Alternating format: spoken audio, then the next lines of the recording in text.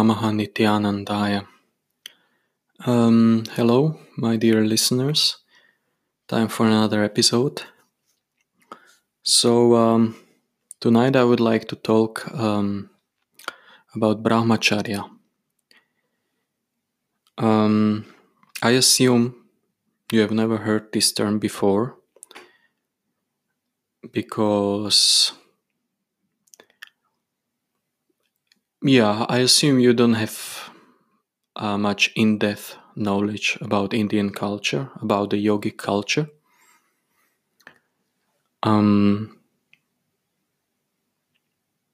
Because though there are many people practicing yoga and doing similar activities, most probably they have not come across this term and the meaning of this term. So what is Brahmacharya? Brahmacharya is a Sanskrit word, and according to my understanding, it consists of two words. One is Brahma and the other is Achar or Acharya. So Brahma means transcendence, a state beyond duality, absolute existence, you name it, something transcendental state of mind, transcendental state of being. And Acharya means conduct. So Brahmacharya means conduct by which a transcendental state of being is achieved. So, you would guess, okay, it means some spiritual activity, some spiritual meditation, or something like that. But no, actually, this conduct consists of no fab and semen retention. Simple like that. So you can imagine. So this concept of Brahmacharya, this word, this wisdom about this conduct and the science behind this conduct was given very much prominence in the old Vedic civilization, the old Indian civilization, which you might know was very advanced form of civilization. And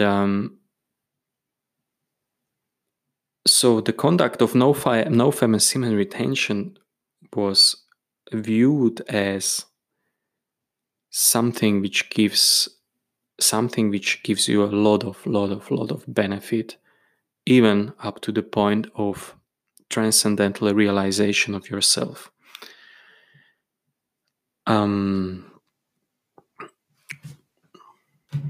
Just want to take a sip of tea.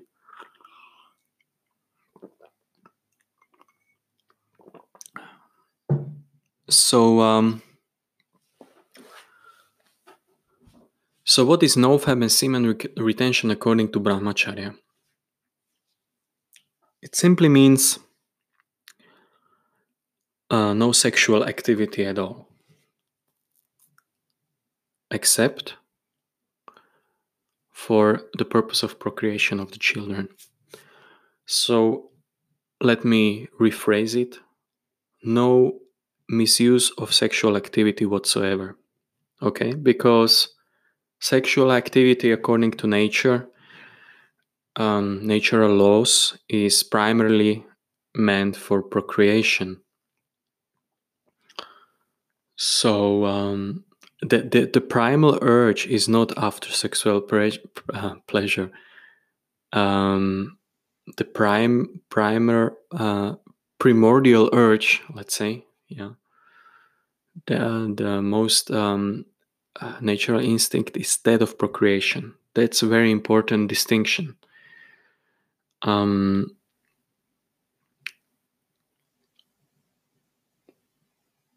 So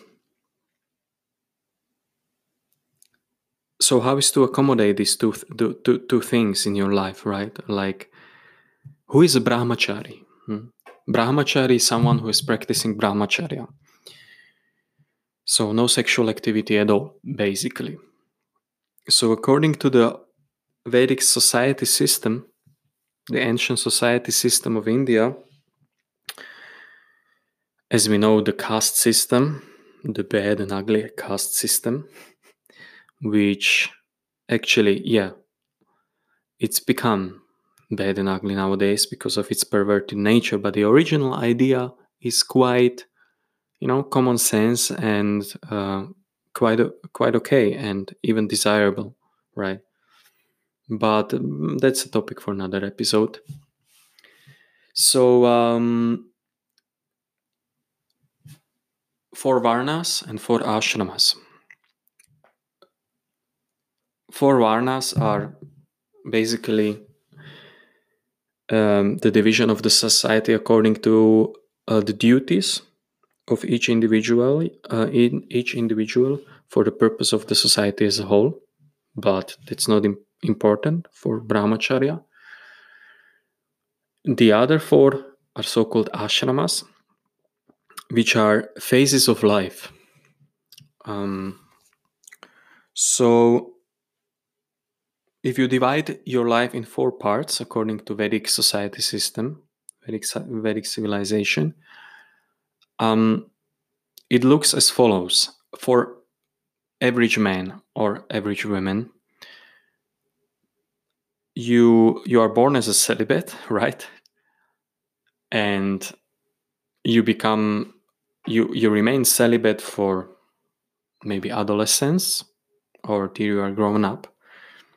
So actually all of us has already been brahmacharis and celibates, without any exception.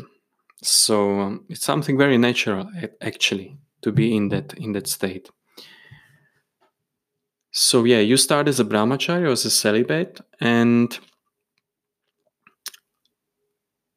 you are trained in this conduct, even as when you are start being adolescent, and this sexual urge and attraction maybe becomes stronger in your body and in your mind. You are still learn how to control that, and then not to become slave of that, but to become the master of that.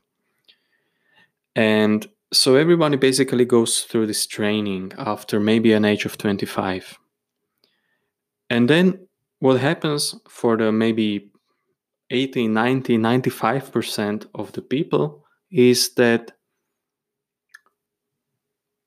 they decide to marry, right? Because of the wish of procreation, or maybe some, society pressure or needs, to because of economic reasons or whatever.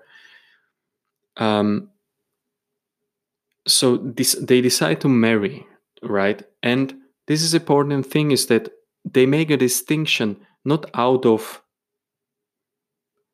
uncontrollable feelings of lust or any kind of um, animal impulses basically, but out of their free will, out of the fact that they are in control of their sexuality. So they make quite a rational or emotional, let's say, emotional relational decision, right? Which direction their life should take. So yeah, they decide to marry, and yeah, they employ sexuality in a healthy way in their marriage, basically for the purpose of procreation. And yeah, maybe another 25 years. Yeah, that's done under presumption that you live 100 years. Yeah, otherwise you have to divide it differently. But at that time, people were living actually longer because of more being more in tune with the nature and the natural laws. But it was long time ago.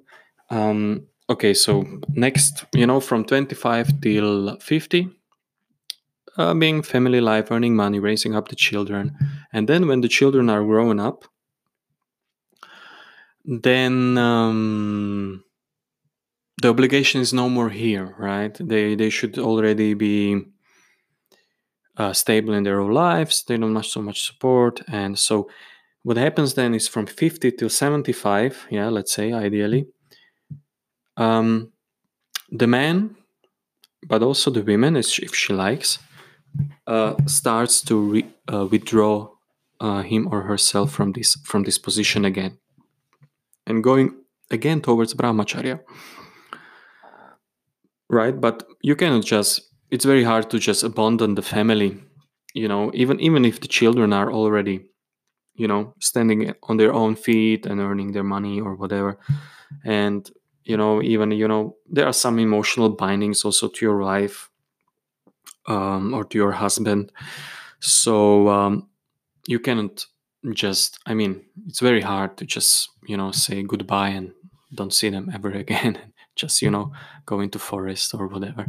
So what happens is that you, together with your wife, you leave your home, which is bound to so many attachments you have to your family, and go to some more peaceful place, maybe to some natural place or to some holy place, and yeah, start to, you know, again regain the conduct of brahmacharya, celibacy, self-control, and maybe add some element of meditation to it. And because life is coming to its spring, to its autumn or winter time, so going towards to the end. So it's important to focus of the most important things which count. So from 50 till 75 you slowly withdraw, but also still have association with your wife, but it's not anymore on the physical sexual level, but it's more on like a friend or partner, or like a good friend, associate, or whatever, because maybe you may still depend on each other, from the practical terms and stuff like that. And then let's say if you're 75 and still healthy, from 75 till your 100 years, you should also actually withdraw from the association of your partner and completely focus on your own self, on your own soul, on your on self-realization. The same goes for the women, the same duty. So you see, out of the 100 years, only 25 years are somehow connected to sexual activity and family life, or interaction with the opposite sex. Only 1/4, the other 3/4 are actually in a state of celibacy or brahmacharya. So you see how important it was in that time. I'm not quite sure. There are also so many exceptions. Okay, so this is what I have described. I told you before that these are maybe 80, 90, 95% of the people would go this path, right? There were also others who, as I said, upon reaching approximately the age of 25, one could make a decision, right? Do I go for the family life for whatever reasons, or I don't go and I remain a brahmacharya celibate till the end of my life? So basically, one had these two options. And so there were a small percentage of people who would live a monk life all their life, and just focus on the spiritual aspect of the life, and just dedicating all their energy for this purpose. Okay, so this is shedding some light on brahmacharya from its historical and sociological points of view.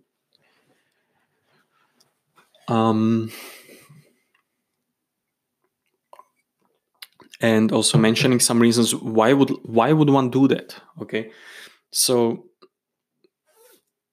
at that time, I think it's pretty clear why would one do that. Yeah, it was part of the sociological, societal structure, and the society was supportive of this kind of lifestyle, so it was quite easy, right? The question is, in modern times, why would one do that?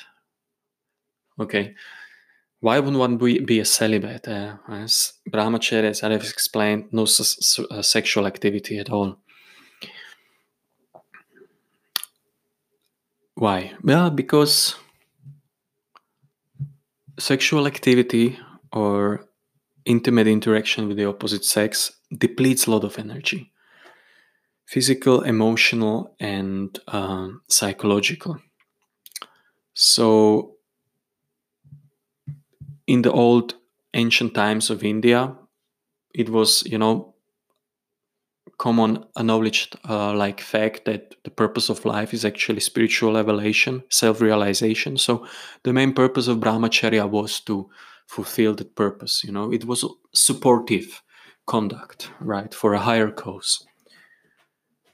But it doesn't need to be this high cause, or it can be any other cause in your life which you um, view as a very important thing to achieve, which has a lot of value for your life.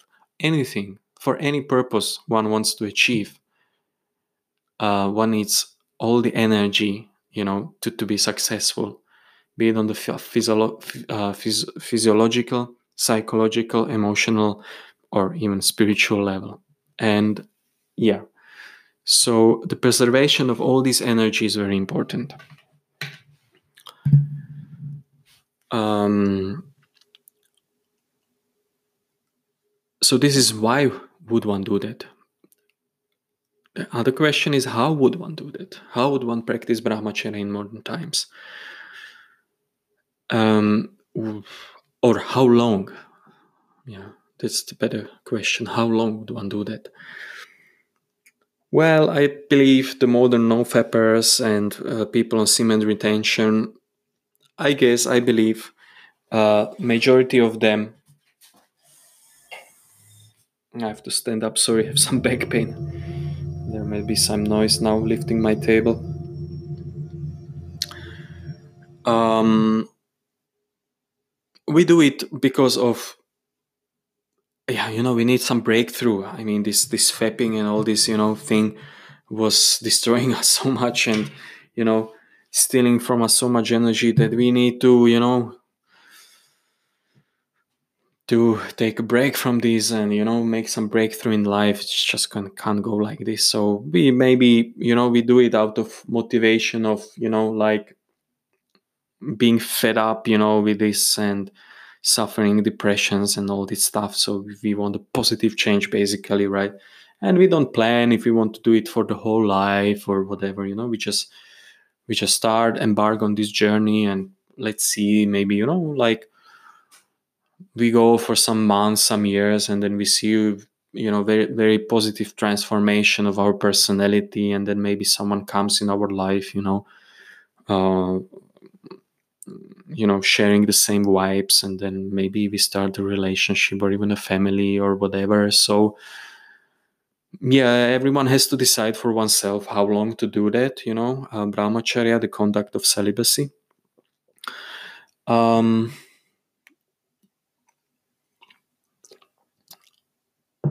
so I leave it on that. Decide for yourself how long period is necessary and even favorable for your life. Now, another question is, so how to do brahmacharya according to this old yogic tradition. Um, Before I said no sexual activity at all, and this means no physical sexual activity, but not even mental sexual activity. So there are like two stages of celibacy or brahmacharya. The first and very most important is no physical sexual activity, right? And this is like also like what NoFap stresses so much. There are these different modes, like the monk mode, hard mode, or less, or whatever. But according to brahmacharya, the no physical activity means no sex, no masturbation, right? And this is actually the more easier one than the second one. The second one is no mental indulgence in sexual activity, so it means no imagination at all. And this is quite difficult, and may take many time and many years, and a lot of practice to actually achieve that state. So Brahmacharya is also a certain form of freedom, right? And it can be, one can only speak truly about freedom when the mind is free. So the goal should be no sexual activity in the mind at all.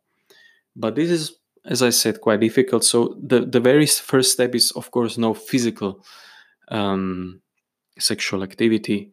And with time and with certain practice, the second one will automatically follow. So let me check the notes. Um,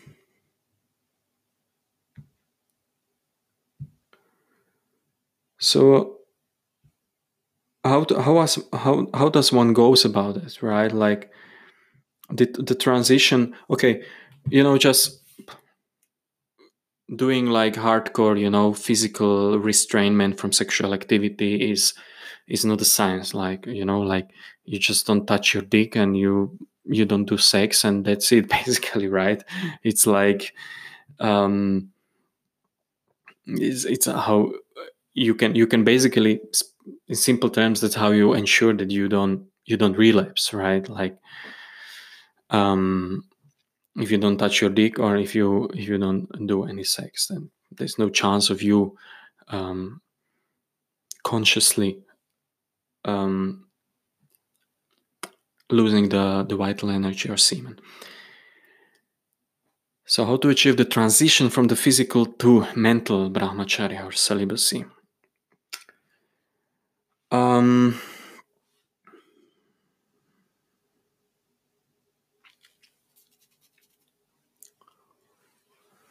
well, of course, no, obviously no um visual stimulation of any kind. So you have to take care of your look, online or offline. I mean, digital or analog, in the internet or on the television or in the real life. And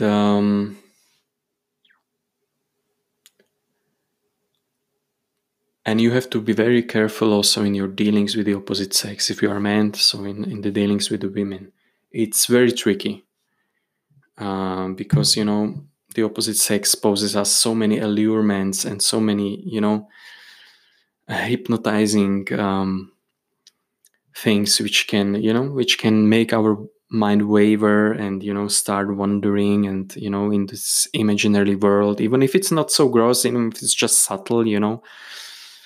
But I will leave it at that in this episode. I think this is topic on its own. So on in practicing brahmacharya, what should be your dealings with the women? And there are so many gross and more subtle aspects of this, and I think it deserves its own episode. So thank you very much for staying in tune with me up to the end of this episode. I hope you could get the idea of what brahmacharya means, where it comes from, um, how it is practiced, basically, and yeah, see or hear you in some other episode. Om Namah Nityanandaya.